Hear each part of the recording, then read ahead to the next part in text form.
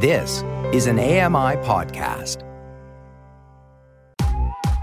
I'm Kelly McDonald. I'm Ramya Amadin, and this is Kelly and Ramya.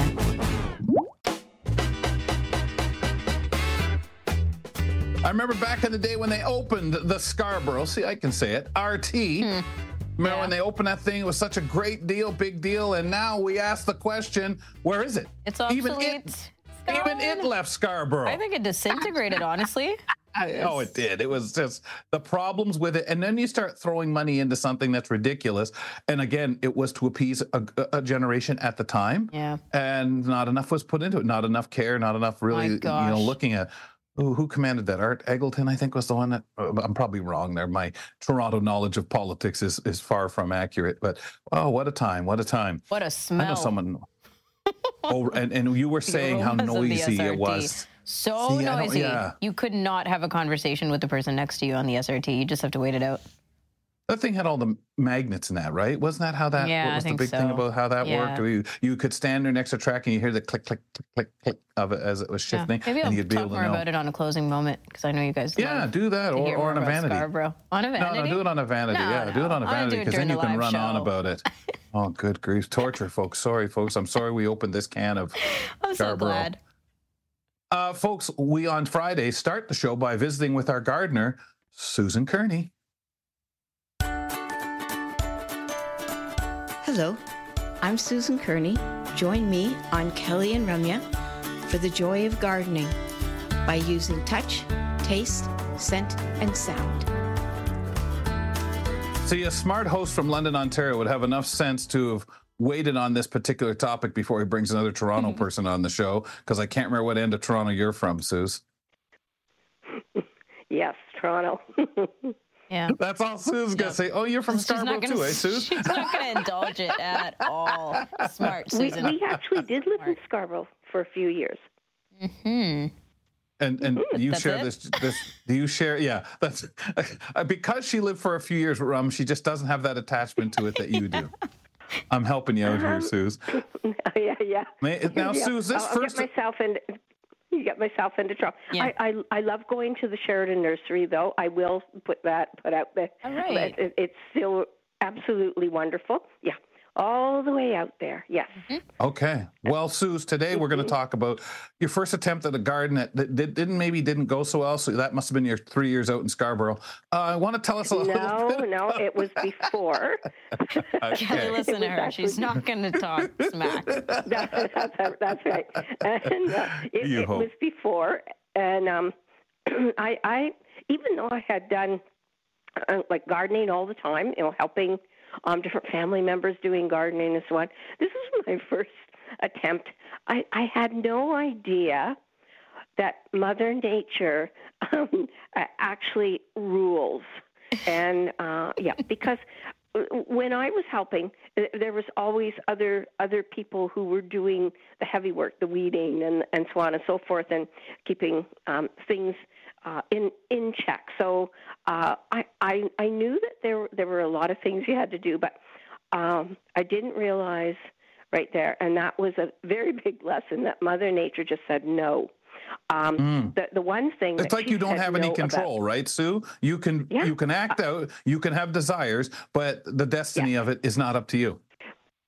Yes, because actually bordering the bottom of the garden, there were several stands of Carolina poplars, and what I didn't realize is that they kept on putting down their little saplings everywhere they wanted to. So as soon as I would dig up a garden bed, and I was doing ground gardening at that time, here's a great place we can plant one of our little saplings. I was constantly pulling those out of the ground, and of course it would take over. Their roots would be right in there, and it would only take matter of a week or so if you think you've got a bunch of them taken out, and then they would start all over again. So that was one of the big things, and there was a lot of weeds. And I think that because this particular garden backed onto what we will now call a green area. It was just field at that time. There was a lot of things being carried in the wind, and as soon as you would dig, and they'd find this nice soil that I was trying to build a garden with, and things would start sprouting up all sorts of weeds. It was a challenge, and it was interesting, and that was one of my first. Respect Mother Nature and know that if she's going to deal with you, she is going to deal with you, and you're going to have to work a lot harder. Was that during that time and during that approach, Susan? Did you have a lot of research done? Did you have an idea of like, okay, this is exactly what I'm supposed to do, or did you just kind of wing it and then feel like you knew what you were doing? Yeah, that's about it. I thought, well, I've been doing this for so long, but but not in my own garden. So I actually thought that I knew a lot more than I did. Right. I did plant tomatoes, and then I planted parsley, but in the same area. That's a no-no, because that particular year, and I think it depends on the year, there were a lot of tomato worms. Well, they ate all the parsley. Aww. I think we only got a few tomatoes, and I had to keep picking them off the tomato vines. I never did get to pull them off of the parsley because they ate it. I mean, it was like bare soil by the time they had finished. So I had to keep picking them off, and the only way I could get rid of them was a large tin, that apple juice can, actually, filled with water and dishwashing soap. So that was the only way, and then just let them drown, and then I would just dump them out at the back of the garden. What I didn't know was that they lay their eggs in the soil. Oof. So no matter what ends. I did, it didn't end. So and I think these things do go in cycles. In this particular garden, I've only had one time when I had them, and I knew right away what to do, and I knew how to get rid of them very quickly, and I knew to take that particular. It was actually in dill. I actually got it on some of the dill, and I poured the soil out. I got rid of it. I put a lot of vinegar in it so that it would kill off the eggs, hopefully. I don't know whether that really works, but hopefully it did work. But in that first garden, it was interesting. I planted cauliflower, and plus some other, I don't even remember, maybe peas or maybe some beans. They didn't grow either. There was too many weeds. But I did plant the cauliflower. What was very interesting is that it did very well, and there were no bugs in it. They I guess the tomato worms or whatever else was around didn't like the cauliflower. But we had a lot of cauliflower, and so we always talk about the year of the cauliflower because I had to figure out all sorts of recipes to make it. Pickled was my favorite. I pickled a lot of it, so that's so yes, it was the year of the cauliflower. Well, at least there was some hope, right? Like, imagine if everything got eaten that year. You might have given up on gardening. I might have. Now, we only spent 1 year in that garden, and then that's when we moved to Scarborough, and we didn't have a garden actually in Scarborough. No wonder. No, we probably... there was no chance. yeah, and all the chickens that Ramya talks about were eating up every seed you put down. Yeah. Yes, but we backed onto a ravine, and I did not want to go through the same situation that I had before, and it gave its own natural. It was very naturally beauty. The beautiful. Yeah. It was, yes. the trees, with the ravine and everything back there. there. Yeah, you could hear the trees and smell the freshness of the air. So yeah, that was.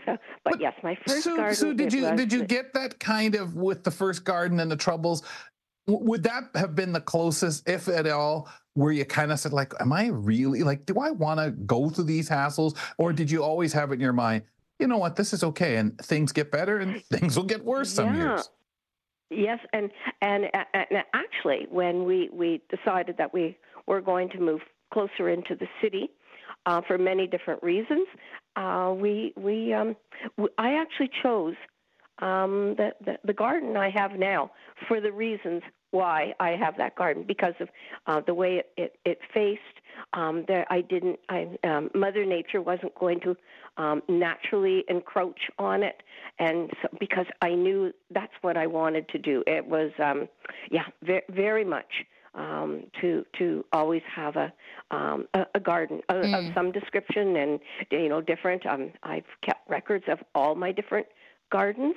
So yes, that was how I no, I would not have. It was the one thing I did not want to give up. So no. I really wanted that garden back, and I wanted a specific place where I knew that I could actually put in a garden without having to live out in the country, which right. I know would have been. I know a lot of people do, who are blind or visually impaired, but I did not want to do that. I wanted that wasn't the convenience the of way the city. Things were set. Yeah. The notes that you took and everything like that, Suze, in the form that you, I'm going to assume, obviously, you looked back, you review probably for several years after, what did I do wrong here? What did I note to avoid? That kind of thing. But at what point for you did it get to where you just retained so much of it up in your head because of the years of experience under your belt as time went on? Do you still have to refer back to those notes, or are they kind of, here, remember when we tried this?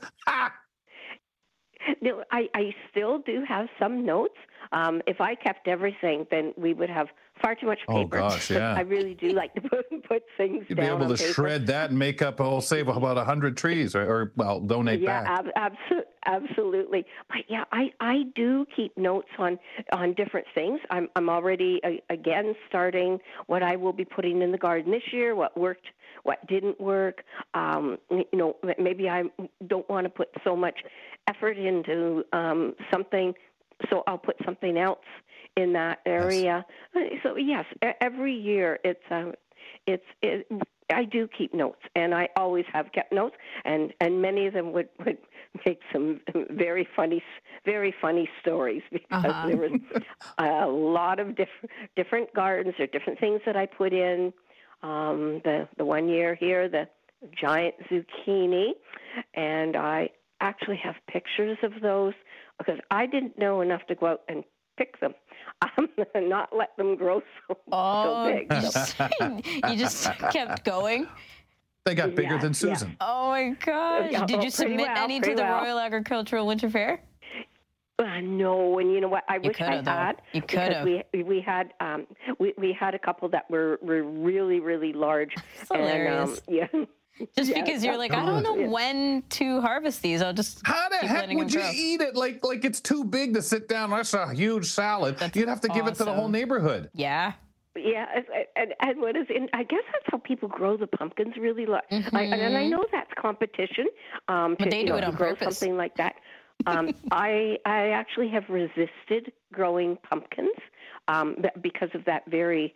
I would probably get in the race, and then it would just take up entire garden. Like the whole yard would disappear. That's when you'd have to move back to Scarborough, and at least you could roll it down into the back. Into the ravine, yeah. Wow, and get it downtown that way with a bunch of people rolling it over and over and over. Suze, fantastic. Thank you. Bye. This is a segment of its own, going through those notes. Oh, boy. I know. Susan Kerney joins us on Fridays to kick off our show. That's our gardener right here on Kelly and Ramya. So please join us every Friday. Boy, that was awesome. Coming up next, Microsoft and OpenAI say that hackers are using ChatGPT to improve cyber attacks. Are you surprised? Well, John Beeler fills us in on how this is going on after this. Stick around and learn something new. Kelly and Ramya return with more in a moment. Hi, I'm Red Sail, inviting you to download the latest episode of My Life in Books, where internationally acclaimed authors discuss their lives, their work, and 3 books that have resonated with them. That's My Life in Books, available wherever you get your AMI podcasts.